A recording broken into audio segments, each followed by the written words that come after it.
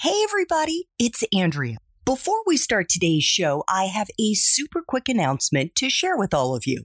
Beginning in April, I'm going to be launching a series of college to career live weekend boot camps to help graduating seniors as well as juniors who are confused about what jobs or careers they might want to pursue when they graduate.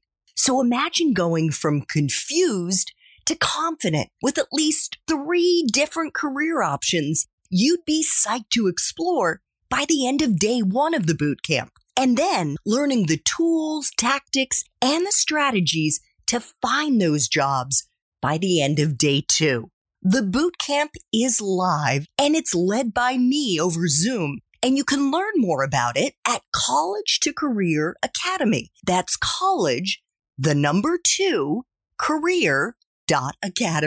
Or you can just look me up on LinkedIn and check out the featured section of my LinkedIn page. I can't imagine a better graduation gift for the college students in your life. Thanks so much for listening, and I know you're going to enjoy my next incredible guest. Hi there, I'm Andrea Koppel, and it's time for Coffee, the podcast where you get to hear firsthand what the jobs and careers that interest you the most are really like. Hey there, Java junkies. Welcome back to another episode of T4C. If you're interested in learning how to become limitless, to upgrade your brain, to learn anything faster, including how to speed read, then this is the episode for you, because my next guest has quite literally created a roadmap to help you do just that. But before I introduce you to the amazing Jim Kwik, I want to make sure you've signed up for the Java Junkies Journal. Lots of alliteration there. That's Time for Coffee's newsletter that features career advice, insights, and the big takeaways that I've gleaned from interviewing hundreds of professionals like Jim in dozens of different industries in service of my mission to empower 1 million college students to turn your expensive college degrees into careers you'll love. Just head over to the Time for Coffee website at time4coffee.org, and the sign-up box is right there. Now, my motivated macchiato-loving listeners, please grab your mug and take a chug of your favorite caffeinated brew, because it's time for another caffeinated career conversation. And my absolutely incredible next guest is Jim Kwik, a globally recognized expert in memory improvement, brain optimization, and accelerated learning. After a childhood brain injury caused him years of suffering, including struggling to learn, Jim created strategies to dramatically enhance his own medical performance, his own mental performance. He's since gone on to help hundreds of thousands of others to unleash their brain's true potential. Jim is also the host of the acclaimed Kwik Brain podcast, that's KWIK, as well as QuickLearning.com's online courses, which are used by students in 195 countries. And by the way, I've actually taken one of Jim's courses. And most recently, he has become a best-selling author. His book is entitled, What Else? Limitless. Upgrade your brain, learn anything faster, and unlock your exceptional life. I also want to mention for our podcast listeners that we are actually live streaming this interview on LinkedIn, on Facebook, on YouTube. So I also want to welcome our viewers from around the world. I want to make sure you say hello in the chat. Jim, welcome to Time for Coffee. Are you caffeinated and ready to go?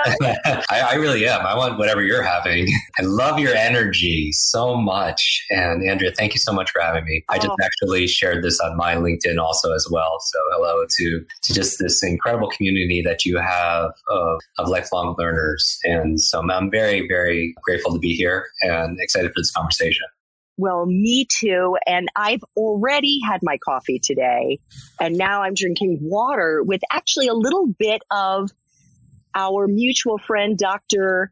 Amon's, he's got this little powder He does. you can put in water. And so I'm just hydrating at this point. But are you actually drinking coffee? I don't drink a lot of coffee, but sometimes when I feel called to it, I drink more of a tea drinker myself. Yeah. The hydration is so important.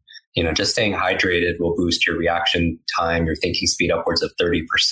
So I encourage everybody to grab their favorite beverage and let's get brainy. Absolutely. So I know, because we had a little chat before we started this interview, that you are not on the West Coast. You kind of go between the East and West Coast. You're here on the East Coast, which is where I am, and it is mid-afternoon. Mm-hmm. But could you kind of take us into your morning routine, Jim? Because I know that plays such an important role in being able to optimize your brain.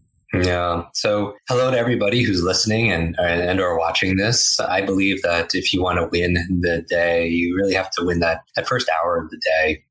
I believe that when you talk about routines, that the treasure that you seek is hidden in our daily routines. Yet, how often do we actually sit down and really think about consciously how to design it for a great day? So everyone's watching this, regardless of your age or stage. I hope one of these tips will be able to serve you. My morning routine, everybody has different ones. Oprah has hers and Tim Ferriss has his. Mine is all about getting my mind right. I really feel like we're in the millennium of the mind, that we upgrade our technology, like our phones and our apps, more than we upgrade the most important technology, which is found between your ears. So my morning routine is about getting that online, and it really starts the night before. I think it's so important, and I don't know who needs to hear this, but prioritize your sleep. When you don't sleep, how are you performing the next day? How's your ability to make good decisions? Your ability to think critically, solve problems? How's your focus? How's your memory? Right? And so really prioritize your sleep. One of the things that I do before I go to sleep, and I have a whole evening ritual also as well, my morning routine, which I think millions of people have seen online. And I'll give you a little bit more detail here in this conversation, but also your evening routine is very important. But, I really want to prioritize my sleep. Here's one tip. I don't know, Andrew, if you had this experience where you had to get up one morning, particularly early, maybe like 4:30 in the morning, you set an alarm. And I don't know who's listening can relate to this, but you set that intention and you wake up within minutes or even seconds of that alarm going off. That's the power of the human mind. And what I'm interested in is what else is it capable of achieving?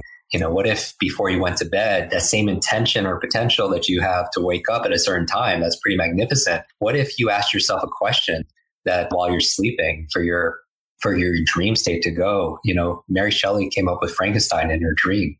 Paul McCartney came up with the song Yesterday in his dream. So utilize that for performance, and don't get obsessed about the question or don't ruminate about, but maybe introduce a question, because your brain doesn't shut off at night. It actually goes in these creative places. And so I would say just test that out. The first thing I do when I wake up is I remember my dreams, and we could talk about that. There's 6 things I do every morning to recall my dreams, because a lot of times people do come up with treasure, but they forget it. And so that's interesting. Even if you have a family member, you have a team, you have friends, talking about your dreams, sharing your dreams, there could be some real amazing benefit from doing that. Another thing I do first thing in the morning, besides recalling my dreams, and I did a whole podcast on that, I hydrate.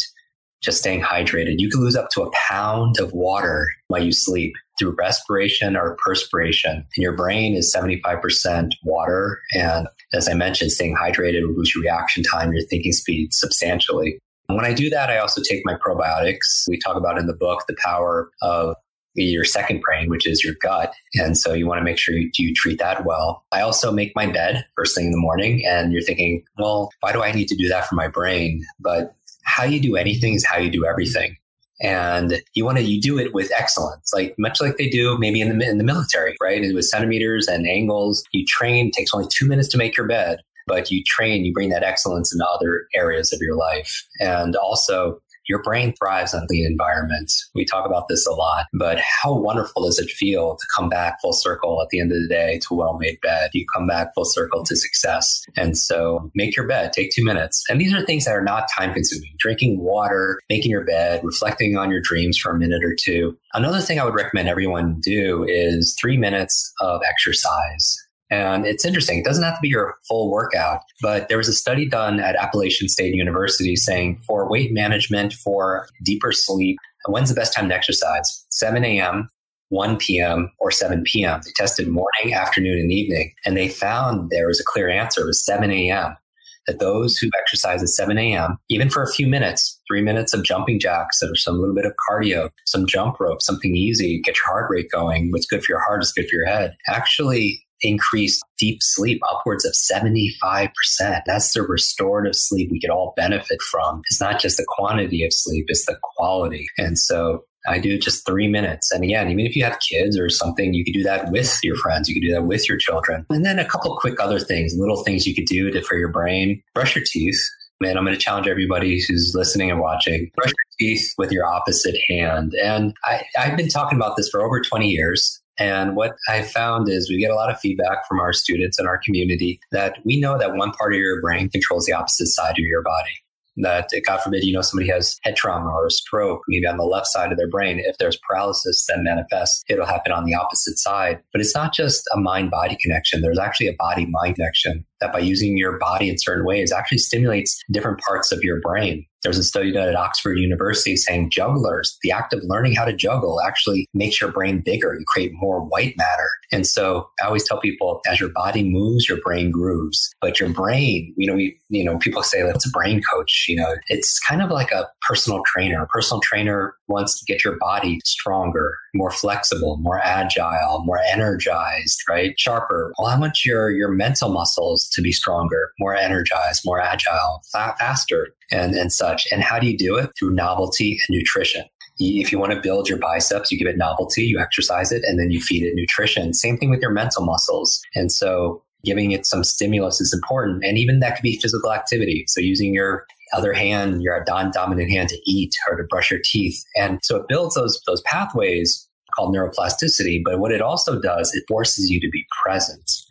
And I think it's so important now in an age full of distractions, where if you're in school or just out of school and you have trouble focusing and concentrating in a world full of rings and pings and dings and likes and shares and comments and videos and all of this, or even just a Zoom conversation, if your mind wanders, you read a page in a book, and just forget what you just read, or somebody tells you their name and you lose it seconds later because your mind can't concentrate. Part of it is just being present.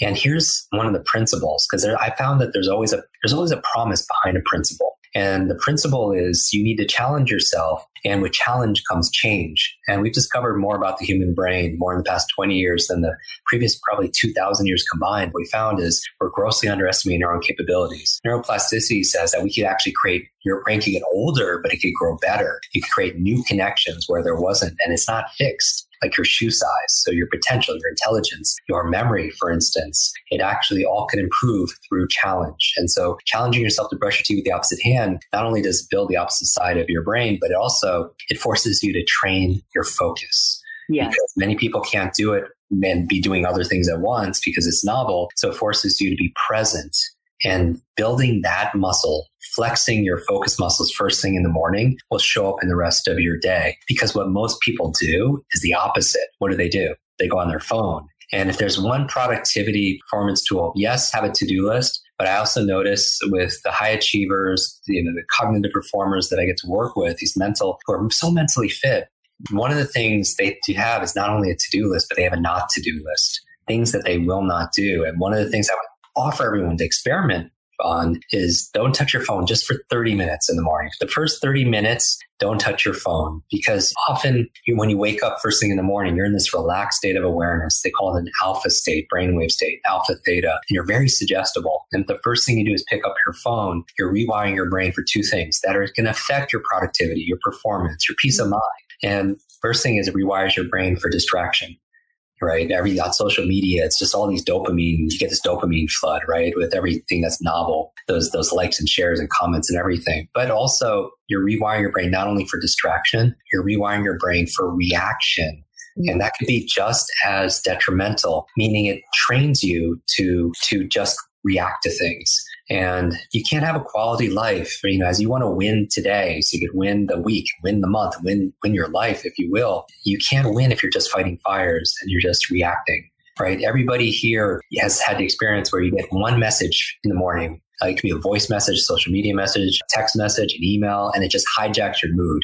And it puts you down a certain momentum towards something that maybe not most empowering for you or most encouraging. So I would say not touch your phone and see what happens just for a few days, try it out. And instead, maybe use that energy to do some of the things that we were talking about. The last thing I would offer is to take a shower. And most people, a lot of people do this, but I would recommend experimenting with cold therapy. That not only is the cold good to help you reduce inflammation, and they've seen inflammation as a marker for the majority of all diseases. It contributes and it can escalate a lot of challenges that we have physically and mentally. But it's like a nervous system reset, almost as good, or some people say better than coffee. It's just like you get that cold shower. And I don't mean take a 5-minute cold shower. I mean, just experiment going from warm to cold, 5 seconds, 10 seconds as you see fit. The other thing it does, besides reset your nervous system and lower inflammation, it also, I think it's important to build your grit, to build your resilience. So as we go through difficult times, right, to be able to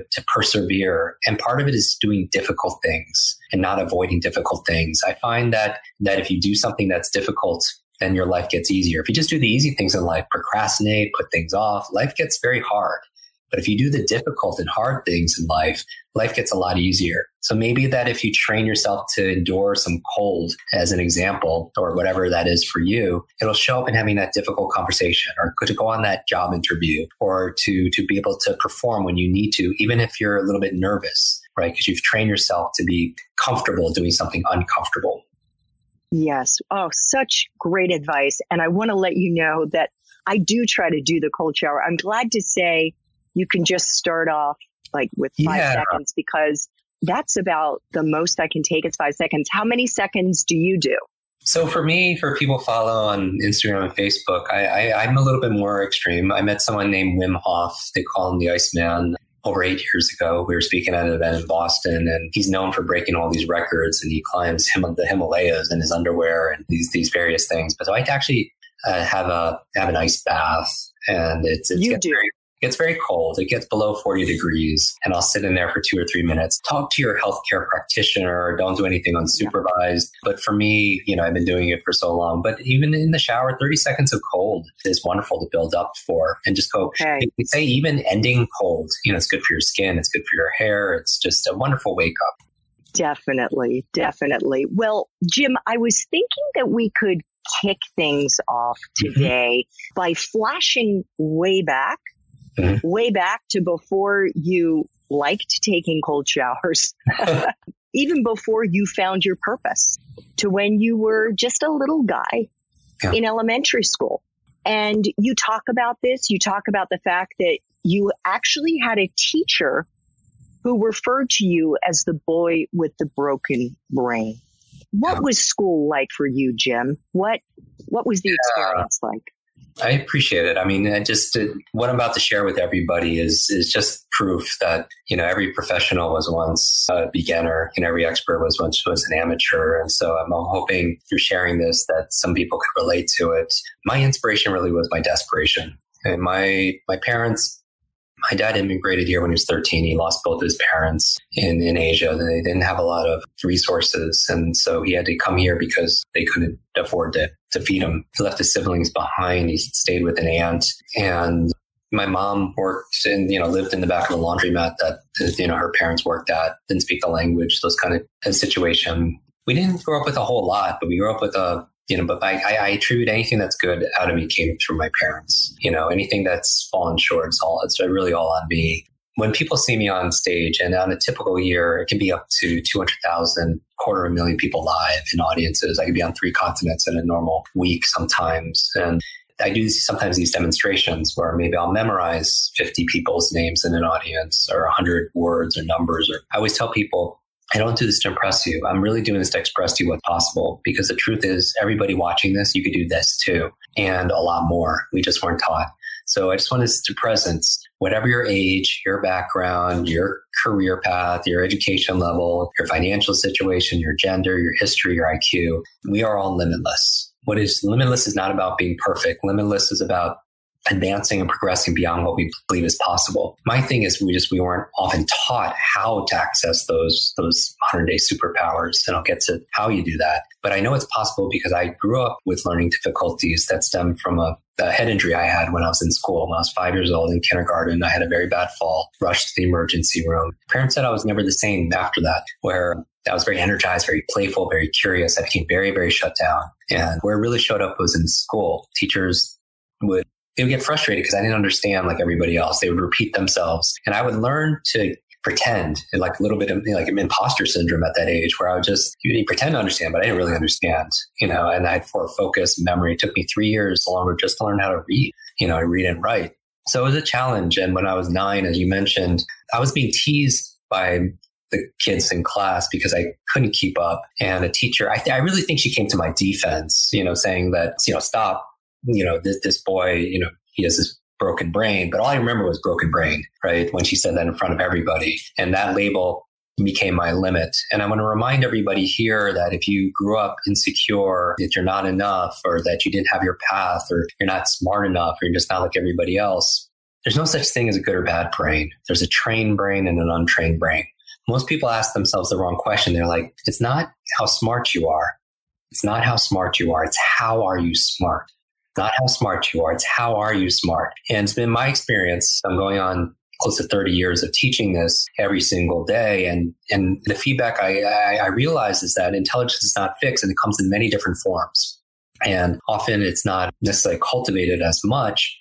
And that's why I love, what you're doing, because you're offering people expertise, experience, new way of perspective, frameworks for people to fill in some of those gaps maybe they didn't get in their own education. Anyway, the long story short here is I struggled all through school. Elementary school, middle school, junior high, even high school. I would be working hard, but I would be working 3 times harder as everybody else, but I would always barely get by. Like I would do a book report, but if a teacher asked me to present it in front of the class, I would actually lie and say I didn't because I had a fear of public speaking. My superpower, I talk about superheroes a lot, it was becoming invisible. I didn't want to be seen because when you feel like you're broken, you don't feel like you have a lot to offer people. So how did that manifest? I would sit all the way in the back. I would sit behind the tall kid in class. I would just shrink down all the time. Every time I didn't do well on school or pick for sports, I would say, because I have the broken brain. That became my internal conversation. And I always tell people, if you fight for your limitations, you get to keep them. When people come up to me and say, I have horrible focus, I'm not smart enough, I have horrible memories, I would stop. When you fight for limitations, you get to keep them, right? And so my mission, when I turned 18, I was fortunate enough to get into a local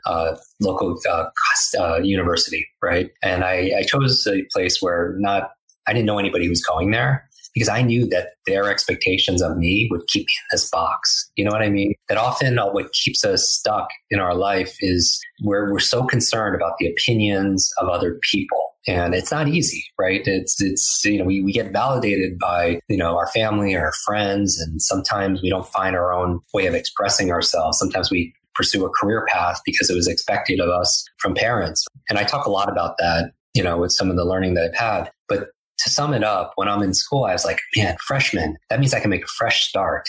And I can really show the world, show myself that I could achieve something and I could do this. And I took all these classes expecting to do better, but I actually ended to do a lot worse.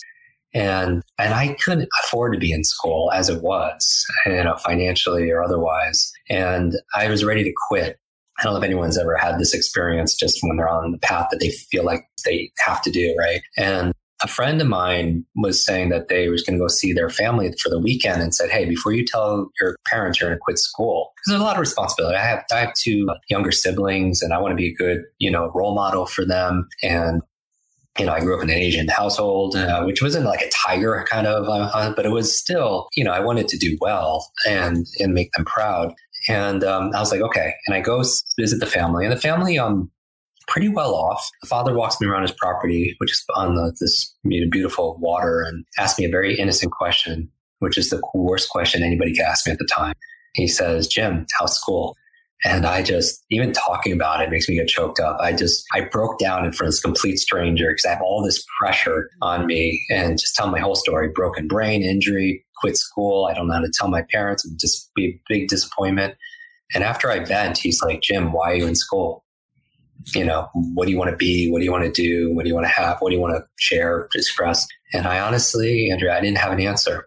Like nobody's ever asked me that question before. And I think self-awareness really is a superpower. I think for anybody who's watching this is useful, for me, fulfillment comes from 2 things: having the curiosity to know yourself like really being fascinated about yourself. Like, who are you? What do you stand for? What do you believe? What's most important to you in life? What goes after I am, right? What's your identity? And that's why we do things. We journal, or we go to talk therapy, or sometimes in relationships, it helps us to learn about ourselves, or whatever we come to this discovery. And we never get to a point where we just know ourselves completely, but having the curiosity to know ourselves.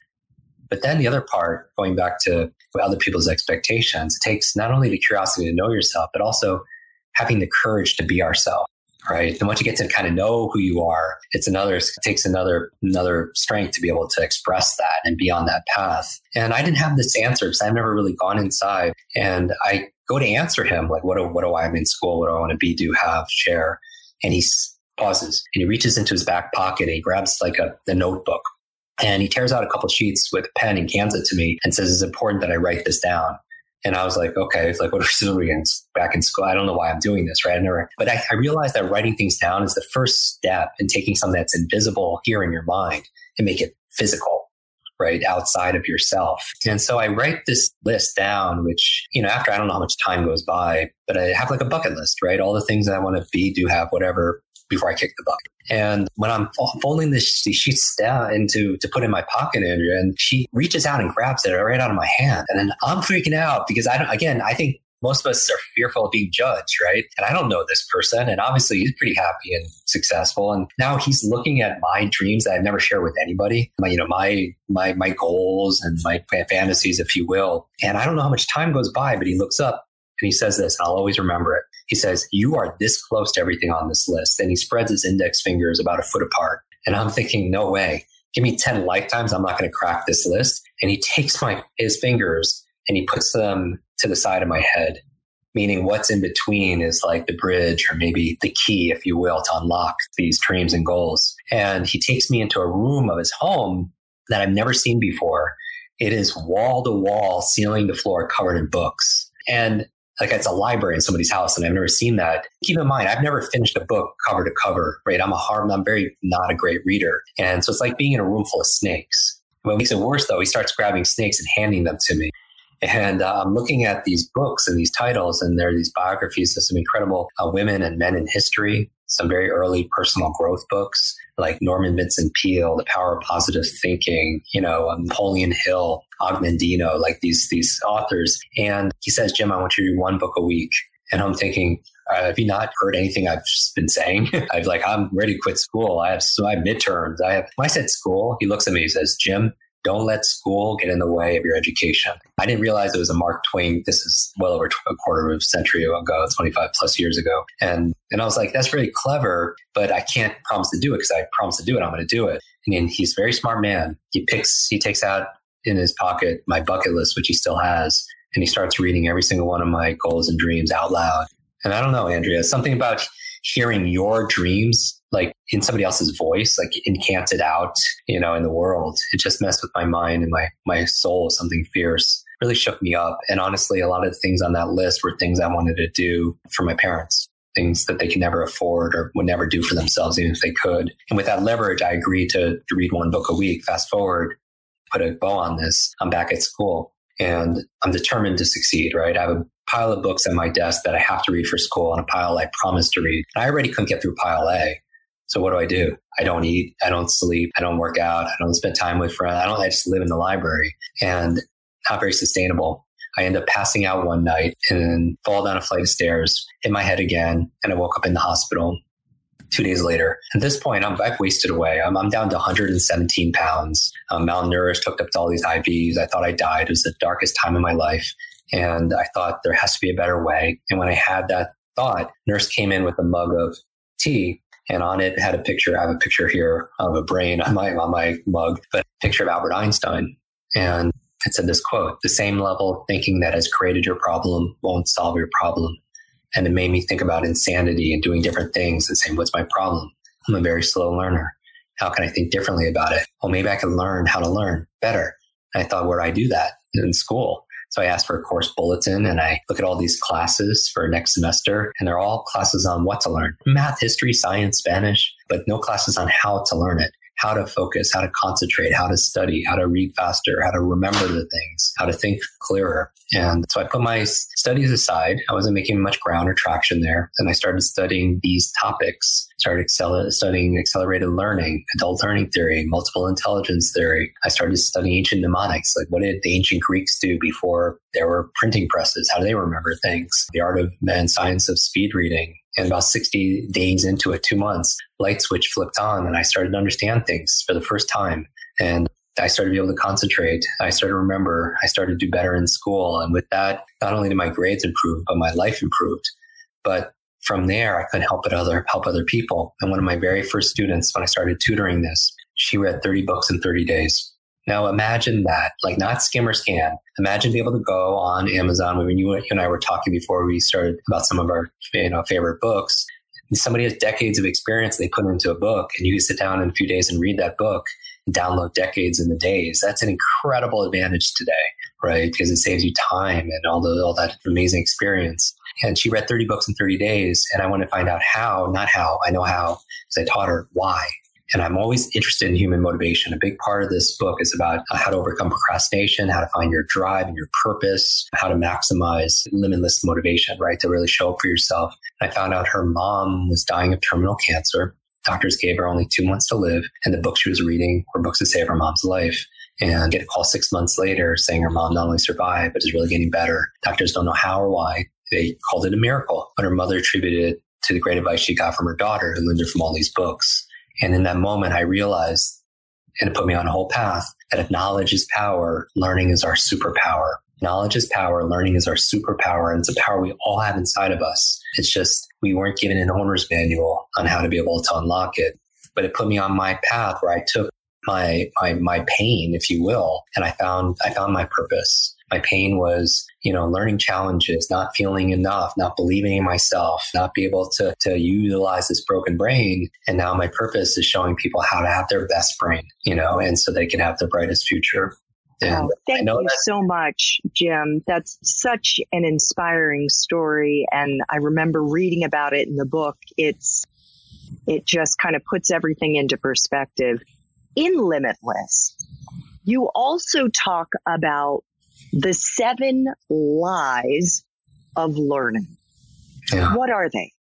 We could go through a few of them. I'd love to highlight. It's one of those things where there's 3 parts to Limitless, and I take you on this hero's journey that I modeled from Joseph Campbell's work. And everything from The Wizard of Oz to Star Wars kind of takes you on this path of going from ordinary to an extraordinary, to going through trials and facing dragons and finding a mentor and getting that elixir and coming back, bringing it back to the rest of the world. So we take that path where I want to be everybody's Yoda, or I want to be there, and make them the star. And we have to go through 3 areas to get there because a lot of people know what to do. And that's the methods. They want to be able to read faster, remember names. But their mindset is, I'm not smart enough, or I don't have a good memory. Then you're still going to be stuck in that box and you're still going to be limited. So the first section is on mindset. And that chapter, one of the first chapters, we talk about the 7 lies and that hold us back. And a lie for me, everything is always some kind of alliteration or some kind of acronym to help people store it and share it. Is a lie stands for a limited idea entertained. It's not true that you have a horrible memory. It's a limited idea we're choosing to entertain and we're giving it, a power, if we will. And so a couple of these lies are things like that genius is born. Right? I think this is something that we've heard along the way. It's just some people either have it or they don't. The truth is that genius is not born. Genius is built, right? That intelligence, first of all, it's not just like SATs where it's verbal intelligence and mathematical intelligence. There's many, many other forms. What about, amazing physical kinesthetic intelligence, like amazing dancers or athletes? What about musical intelligence? What about interpersonal intelligence? People are just amazing with other individuals, or intrapersonal intelligence. People have just a knowing of self. What about visual spatial intelligence? You have your artists and your architects and your graphic designers. There's so many different forms, right? And so my goal in that first section is really to help people be aware of what these lies are and then replace it with something that's more accurate, that's more empowering. So it's really a book about transcending. It's about ending the trance. This mass hypnosis through marketing or media that sometimes tells us that we're not enough or that we are broken, that maybe I got it from, an adult that I came across, when I was growing up. But sometimes marketing or media or tells us we have to be fixed or somehow we're not good enough. And so what I would say is that to everybody who's listening, that you're enough, regardless of what you've created or built or done or anything, you're enough. Not because of any of that, because you always have been, you always will be. And it doesn't mean we can't improve and that we can't want to progress and be able to advance. But I feel like this idea and this kind of mental virus where it's kind of, viruses are contagious and maybe negativity is, but so is kindness. And so is wisdom. That's also contagious. And also believing in ourselves again. That sometimes if you look up in a tree and see that bird up in the tree and it has this, I've had some pretty bad falls and like 3 traumatic brain injuries falling off of rooftops and other things. But I'm still like imagining if I'm a bird, I'd be pretty like not as calm and confident if I was that high. But I realized that bird is not calm and confident because it trusts that tree branch. It's calm and it's confident because it trusts its own wings and its own abilities. And so I want to remind everybody that if you feel a little hesitant or nervous, maybe that's a signal or a signpost to prepare, to do extra work so you can, have that competence loop that we learn in psychology. You can be able to access it. But one of those lies are that genius is born and I believe genius is built. And that's been my experience, that I could take anybody and show them how to do better on an IQ test because we're just not taught how to do it. Another lie that's often accepted is that intelligence is fixed. Like we mentioned before, we talked about the growth mindset and Dr. Carol Dweck's seminal work on growth mindset and how it could help you to adopt where you look at yourself as not something that's fixed like your shoe size, but something that can be improved through discipline, through practice, that things are not set, that you are a thermostat, that you get set higher standards for yourself, and then the environment will raise because of it. Another lie I would say is knowledge is power. And I even find myself saying knowledge is power. But the truth is, all of the podcasts or books or mentors, none of it works unless we work too, right? That none of it works. The knowledge by itself is not power. It has the potential to be a lot of power. Knowledge times action and application becomes incredibly powerful. So you can learn something on a podcast that you're listening to, but I feel like it doesn't become power unless we think about how are we going to use this? How are we going to apply this? And scheduling it also as well. And putting in your calendar. One of the most powerful productivity performance tools there is your phone. And if you don't schedule it, sometimes you won't do the things, even the morning routine. You won't do it because you just forget to do it. Right. And I believe first you create your habits, then your habits create you. And one of the good things to do is to prioritize. And what do you prioritize? It's not about time management. We all have the same 24 hours in a day. That's the only thing actually that's equal, right? Not everybody has the same level of education or the same contact or network or the same level of income or wealth, but everybody has 86,400 seconds in a day. And so it's not so much about time management. It's about priority management. And I always tell people the secret is this: the most important thing is to keep the most important thing the most important thing. I'll say that one more time for those who need to hear it. The most important thing is to keep the most important thing, and you make it plural, things, most important things, the most important things. And it's interesting with priority, it's only become like priorities, plural, just the past few decades. Before that, it was only priority, the one thing, right? But now if everything's important, sometimes nothing becomes important. But I think it's important for your studies when you're finding your purpose is to go back to what's most important to me in my life. Even what's going on right now, if people are physically distancing themselves or they're working, learning from home, now's a great time. Solitude is an incredible opportunity for self-reflection. Be able to go inside and say, sometimes when you're going all day at school or all day, trying to figure out where you're going to go, we don't take time to pause and say, am I going in the right direction? You're going 100 miles an hour, but ask yourself this question: what's most important to me in life? What's most important to me in my education? What's most important to me in my career, right? And then you have your North Star and then say, are my actions each day, are they aligned with that? So many people feel burnt out and they say, I'm exhausted. I have so much going on. And maybe you're not burnt out because you have so much to do, because you're doing too much. Maybe you feel burnt out because you're doing too little of the things that make you come alive, the things that you hold dear, the things that you value. And this is the kind of thing that I was fortunate, of learning when I was back in school and university, because I had a lot of pain. And that pain made me ask these questions to be able to get out of that pain. But I would say you don't have to go through those challenges. You could create, the challenges inside for yourself and saying, what lights me up? And also, what won't I stand for? Because you get your purpose or your passions through the things that light you up, but also the things that you hate, also as well. Getting you enough novelty and finding passion, you can discover it and also develop it.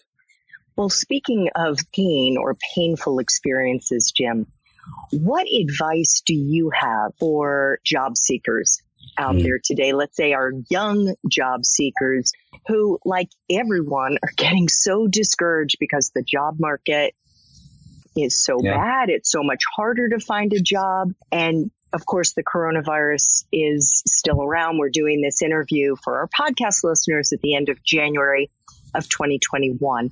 How can they inspire themselves and keep their motivation moving in the right direction? Andrea, that's the question, really. I mean, this is you asked such thoughtful questions. I would say my answer for those who are thinking that try to manage their mind in times of crisis, trying to figure out to find certainty and uncertainty, is that there's a quote in my book from a French philosopher that says, life is the C between B and D. Life is C between B and D. B is birth, D is death, C, life, choice.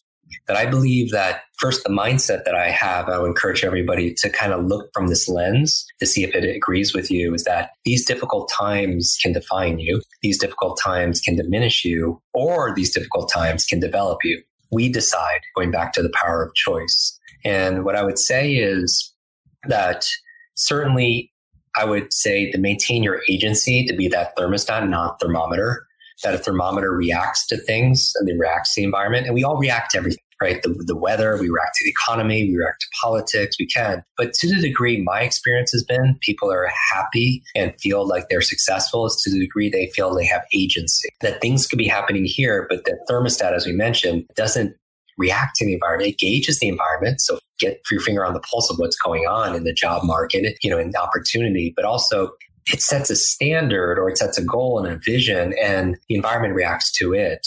And I would say that a big lesson that I learned, I got to talk about superheroes. The reason I talk about superheroes so much is because I couldn't read, as I mentioned, and I struggled every single day. I would get nervous every single time they passed around that book in class. I taught myself how to read by reading comic books when my parents thought I was sleeping late at night, and I would escape out of my pain, there. Something about the hero's journey really found that there's hope, that there's people I really want to help, that one person can make a difference. Years later, though, I got to introduce two modern day superheroes together over dinner that they wanted to meet. It was Richard Branson and Stan Lee. And not Stan Lee, but Stanley, like Stan Lee, the creator of all these incredible superheroes. And in the car, I needed to know this. I was like, Stan, you created X-Men and Fantastic Four and the Avengers. Who's your favorite? And he says, Jim, it's Iron Man. And I was like, wow. And it's like, she said, Jim, who's your favorite superhero? And I have this like Iron Man case on my phone. I have like Iron Man like left. And then I have a real life 7-foot Iron Man in my home if people see that on Instagram. But he said, who's your favorite superhero? And I said, mine is Spider-Man. And when I said Spider-Man in his iconic voice, and he says, with great power comes great responsibility, right? And I still, because my traumatic brain injuries and, I sometimes flip words around and I heard something different. I was like, you're right, Stan, with great power comes great responsibility. And the opposite is also true. With great responsibility comes great power. When we take responsibility for something, we have great power to make things better. I have people watching on video. I have this, I got this art. It's a picture of Stan all the way to the top of my office. And I put it up all the way up on this top here to remind myself of that lesson, that it's actually made out of candy. Stan he was like the youngest old person I ever met. He had two passions. He would still, his late 80s, he would still go to work 9 to 5. And his other passion was his wife also as well. So I really respected him. But he was also so playful and he learned so much. And I think he's a model, an archetype in my mind of what our potential really could be. But I put that up there because it reminds me of responsibility. So my advice to somebody in school looking for advice, or even, out of school looking for direction, is to take responsibility. That actually gives you power, because you're not at the effect. It gives you the power to make things better. That up to this point, we're shaped by our past and expectations, experience, and everything else. But we are 100% responsible for our life today and moving forward. And so I think that where that comes into play in our choices is now is the best time to level up, that you don't want to shrink what's possible to fit your mind. Let's expand our mind to fit all that's possible. And part of that is not downgrading your dreams to meet this current situation. There is a reality of the situation, certainly, but don't downgrade your dreams and goals to meet this current situation. Expand your capabilities. Expand your focus, your discipline, right? To learn new skills, the skills that could help you, because the future belongs to the creators, right? Even before what's going on, jobs are becoming automated. They're going to machines, artificial intelligence. What's truly not going to be outsourced as easily is what makes you limitless, the mind. There's no limit to your creativity. There's no limit to our ability to solve problems that add value in the workplace. There's no limit to our ability to imagine. There's no limit to our imagination, right? There's no limit to our ability to come together at this difficult time, to focus and to persevere. And so what I would say is to play at the edge of those limits and to make time. Take time. You are your greatest work of art. You're the greatest art you'll ever create. Make time to create magic. Upgrade your skills. And I think one of the most important skills, learning how to learn. Right? That is the advantage, because if there was a genie could grant you any one wish, but only one wish, you would ask for limitless wishes. Everyone would ask for millions of wishes. If I was your learning genie, I could grant you one learning wish, help you become a master, very competent expert, any one subject or any one skill. Would it be negotiating? Would it be investing? Would it be sales? Would it be market? What would it be? It would be learning how to learn. That would be the equivalent of asking for limitless wishes, because if you can learn how to learn how to study well, learn how to master technical information, to be able to focus and concentrate, remember to retain information, be able to read it faster, be able to process it and apply it. You could apply that towards what? Everything else.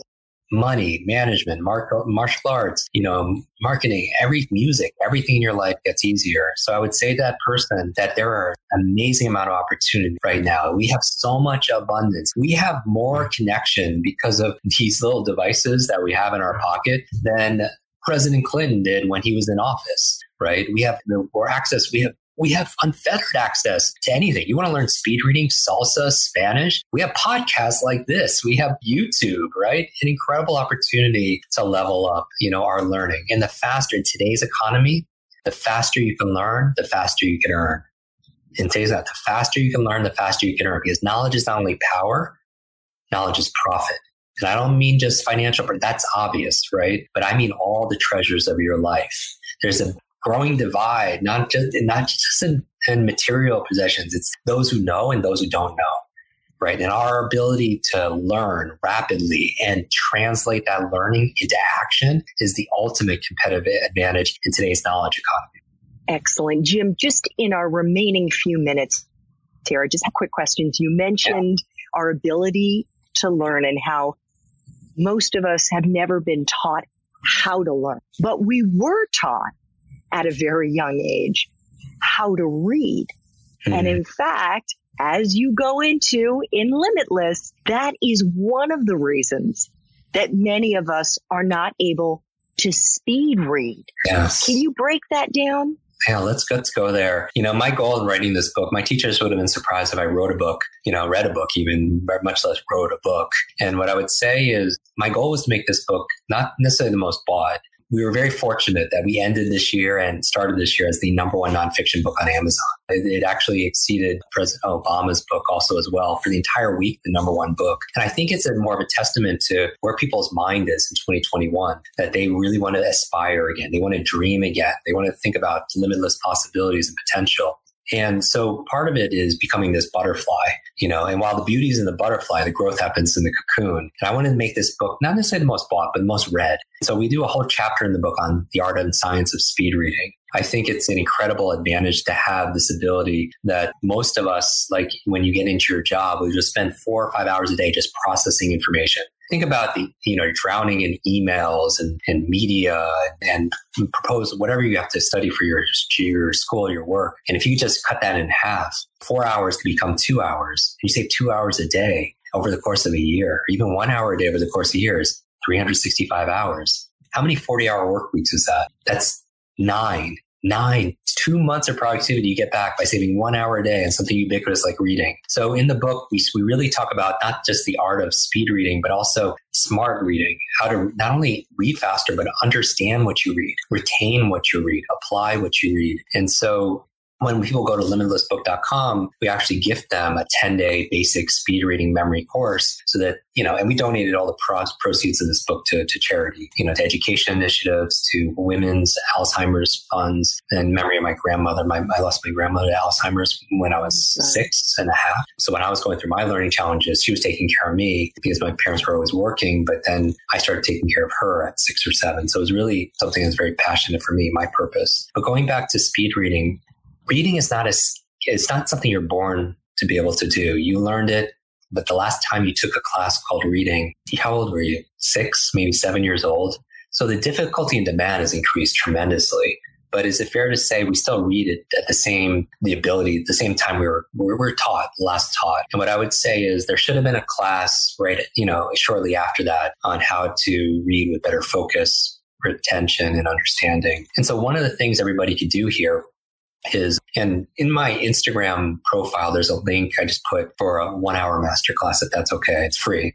It's jimquick.com/reading for those of you who want to go directly there. You bring a book online and I take you through exercises. But one of the things you could do right now is use a visual pacer while you read. I found that after teaching this for almost 3 decades is that slow readers will read and they'll backskip and reread words unconsciously. And it takes more energy, it takes more time to do that, and it doesn't help comprehension at all. And so, but having a visual pacer pull you through as you underline with a pen, a highlighter, your finger, a mouse on a computer, we've shown that it's actually boosts your reading speed and focus 25 to 50%, which is a tremendous gain. I mean, you think about how many people would love to get 25 or 50% return on their investments, right? But reading takes time. Time is money, right? And so just boosting your reading speed 50% can save you 20 minutes on every hour of the day. And that really adds up. So just underlining the words, not touching the screen or touching the paper as you're reading will boost it. And you don't trust everything I'm saying. What I would recommend is grab a book and then put a little mark in the margin, time yourself to read for 60 seconds. And then just without your finger, just how you normally read. And then put another mark in the margin at the end of 60 seconds, count the number of lines you just read, and then pick up where you left off using your finger, just underlining the words, not skipping or anything.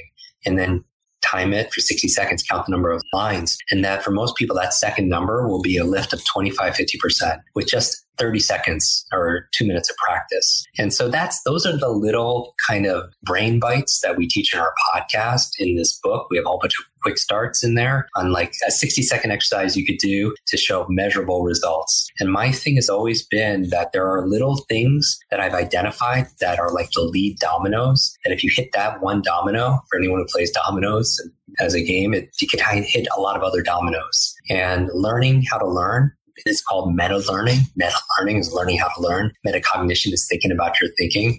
It's a meta skill. And when you can do that, it makes everything easier. When you learn how to speed read, all the other things you have to read after that gets easier. It's like in one of my favorite books, and I mentioned a lot of books, 7 Habits of Highly Effective People, Dr. Stephen Covey, his last 7th habit is sharpen the saw.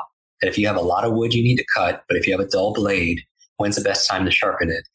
In the beginning, middle, or end. If you wait to the end, you're going to struggle a lot. You're going to waste a lot of time. You're going to suffer a whole lot. You're going to stress a whole lot, as opposed to taking time to sharpen your skills, and then everything gets easier after that. That's what this book entails. That's the nature of our work. We want to upgrade those skills, upgrade your brain, so that if you had higher technology here, like if you have slow technology, your technology could be your phone or your computer, it's just slow.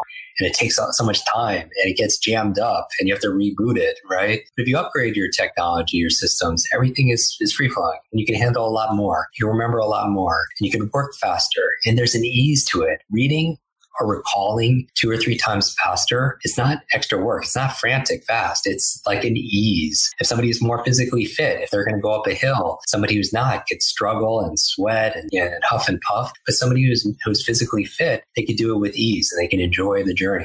My goal for everybody here is I believe you have genius inside of you, that your life is like an egg, that if an egg is broken by an outside force, life ends. But if it's broken by an inside force, life begins. And great things tend to begin in the inside, like that egg. And I believe everybody has genius and greatness and superpowers inside. And if you can't tap into it, it's just because we weren't shown how.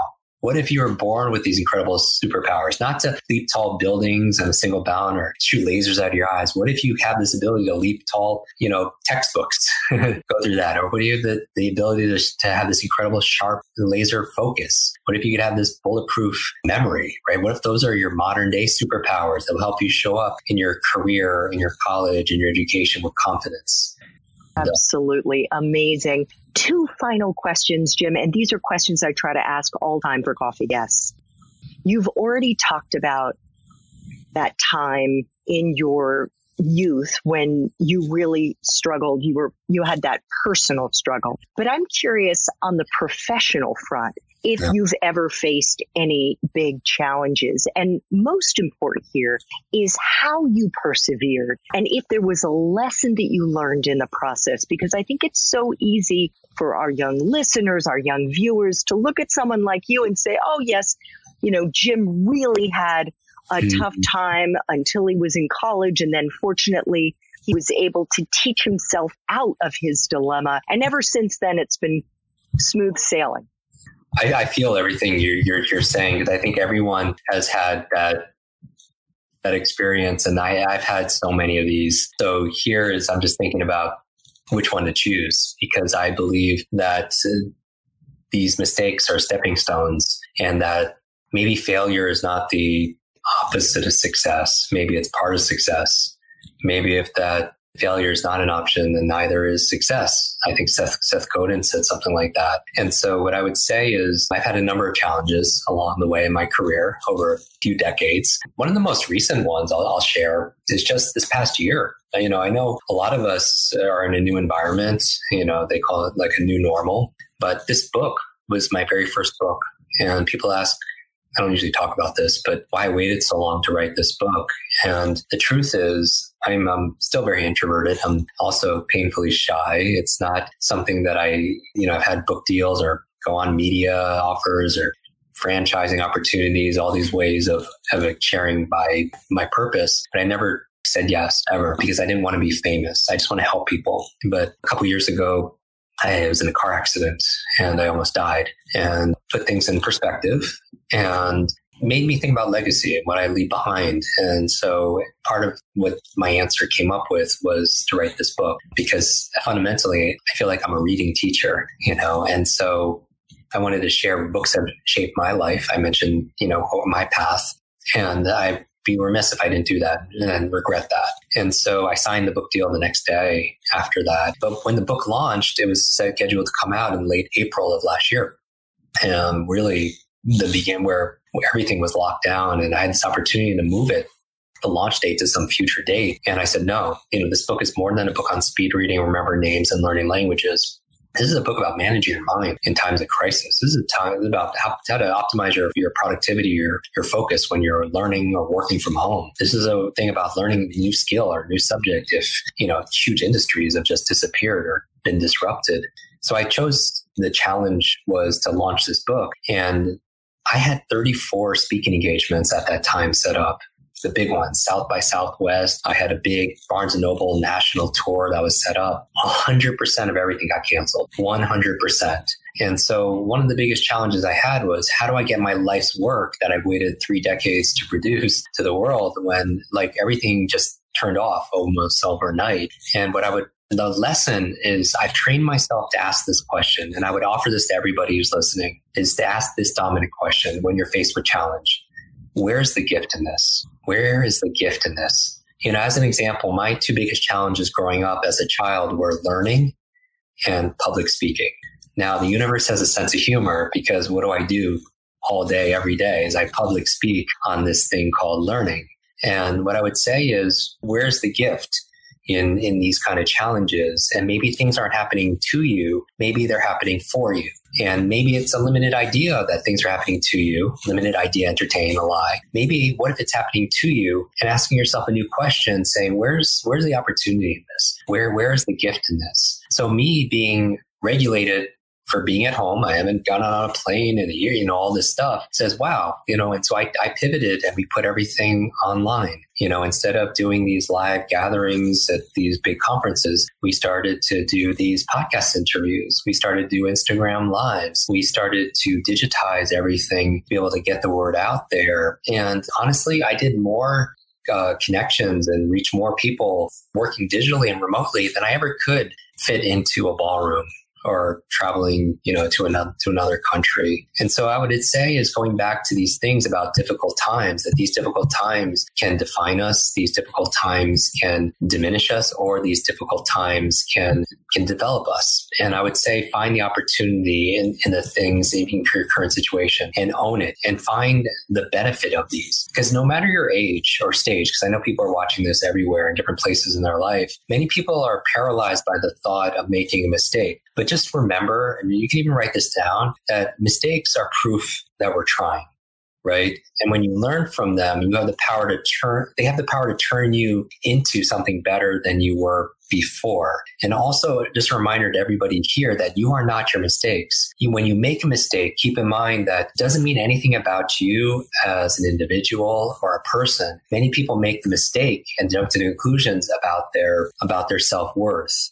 And just remember that no one is perfect, and that's okay. That you make mistakes, but mistakes don't make you. And they are here to guide you. They're here to not define you. And when you place them underneath your feet and use them as stepping stones to rise up to another level, because everybody makes mistakes. And it's not how we're going to make mistakes, but how we're going to deal with them that more defines us. And you don't even have to be proud of your mistakes, but you can be proud that you grew from them and they made you into a better person, the person that you are today, right? And so what I would say is challenging times, they reveal character. They reveal our commitment. And right now it's hard. So self-kindness is so important. Have compassion for yourself. If you're not making the progress that you hope, don't compare yourself to everybody else. That's not the goal, right? The goal, envy is as they say, is the thief of joy. Compare yourself to the best version of yourself. Compare yourself to the person who you were yesterday. And I feel like if you had that in mind, that we could adopt more of that mindset, it'll give us some kind of peace and less judgment about ourselves, where we could go and be compassionate to ourselves. We're facing something the world's never faced before. But if we keep showing up, if we always work hard, if we're always committed to learn, along the way, if we're kind to other people, the results will show up for ourselves. Oh, that was so beautiful, Jim. And thank you so much for sharing all of that. And I'm so sorry to hear about that terrible accident that you were in. But I mean, look at what it produced. And I think everybody who's watching this, we've all had a set of challenges and adversity. But I bet you some people who are here listening to this, they've gone through some challenges that maybe they wouldn't wish upon anybody, but they wouldn't change it for themselves. That through that challenge, they found something. Maybe they found clarity about what's important to them. Maybe they found what they're capable of. Part of this process that we're going through is not just learning new skills and committing, is really self-care. And part of self-care is self-love, is falling in love with that person in the mirror who's been through so much, but is still standing. Right. And so I would remind you that, that self-esteem and self-confidence, all that's built around self, because you're not going to get that from somebody else. Going back to personal responsibility, I would say to have that extreme ownership, over yourself, be responsible. And because, when we blame, we put the power outside, right? When we make excuses, I feel like that we use an immense amount of energy. It takes an immense amount of time for something, and nothing changes because of it. And what I would say to everybody is take small, simple steps. And I call them S3s. What is the tiniest action you can take? Don't thinking is good, but overthinking and wanting to be perfect, you're just going to cease progress before it even starts. How can you break this down into something really small? What is the tiniest action you could take right now that will give you progress towards your goal, or maybe you can't even fail? If it's something simple like, hey, I just want to, Jim says, as your body moves, your brain grooves. When you move, you create brain-derived neurotropic factors, which are like fertilizer for your brain cells. But I'm not exercising because of, the gyms are closed and everything else. So maybe it's not like working out for 45 minutes. Maybe that's too big. Maybe a small, simple step is to put on your running shoes today. People see pictures of me and Oprah or Elon Musk or any of these individuals. We bonded over books. I always say leaders are readers. But if you're not reading every single day for half an hour or 45, maybe that's too big. Maybe a small, simple step, opening up the book, reading one line in a book. How can you break this down so it's super, super simple and not overcomplicate things? Part of success is getting rid of the excess stuff and making it more elegant.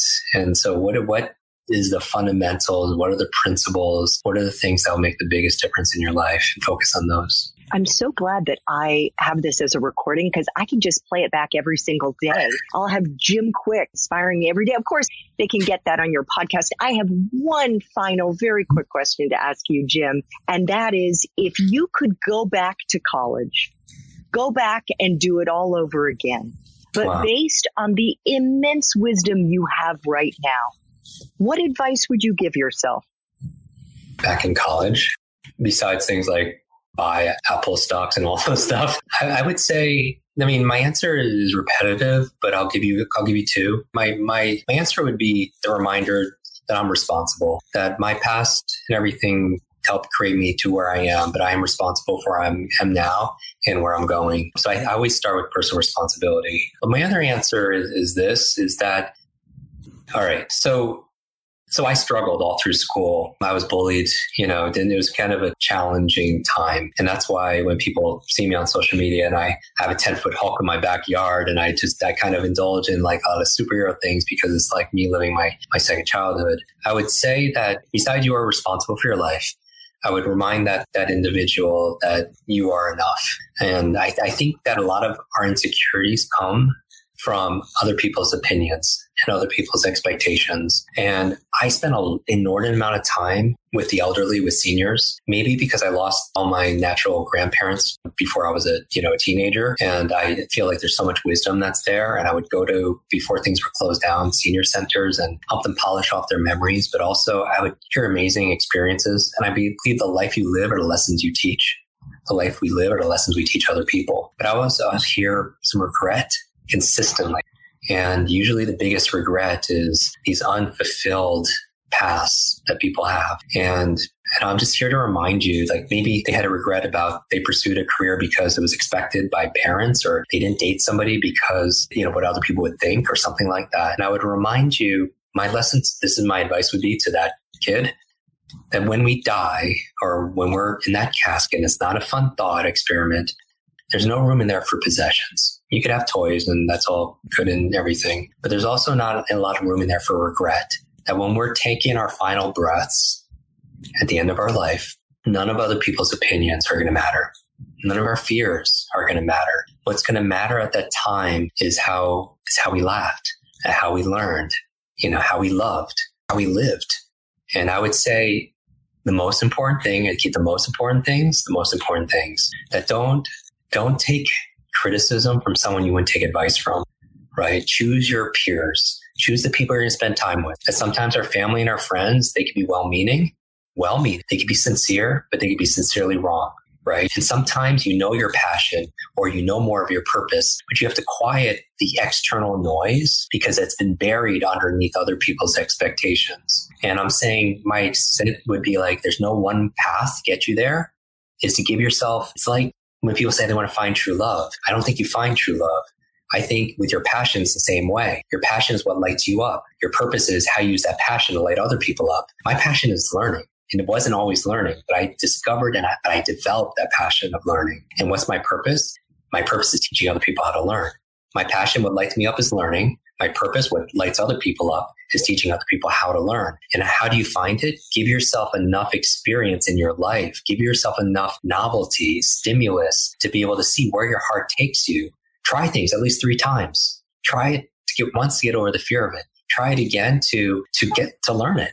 try it a third time to see if you enjoy it or not, right? But you give yourself, just like you're dating, right? You're going to date and see what your heart responds to, what your soul, your spirit, it's called to. But then you don't just find that true love. You have to build it every single day after that. And so my advice to my younger self is you are responsible for your life. You are enough, and get yourself around people, ideas, and individuals that spark your mind, that light up your heart, and see where your spirit is guiding you and develop those. That true love is not discovered, it's developed, just like your true love for your passions or your eventual purpose. And that is not predestined. I don't think that our life is predestined towards one purpose. I really don't. I feel like, or one individual, I don't think even that. I feel like that is built through hard work. But if it's worth the work, then it's worth also the rewards that come from it also as well. So I would say put yourself around ideas, insight, individuals, continue to learn as you're learning right here. And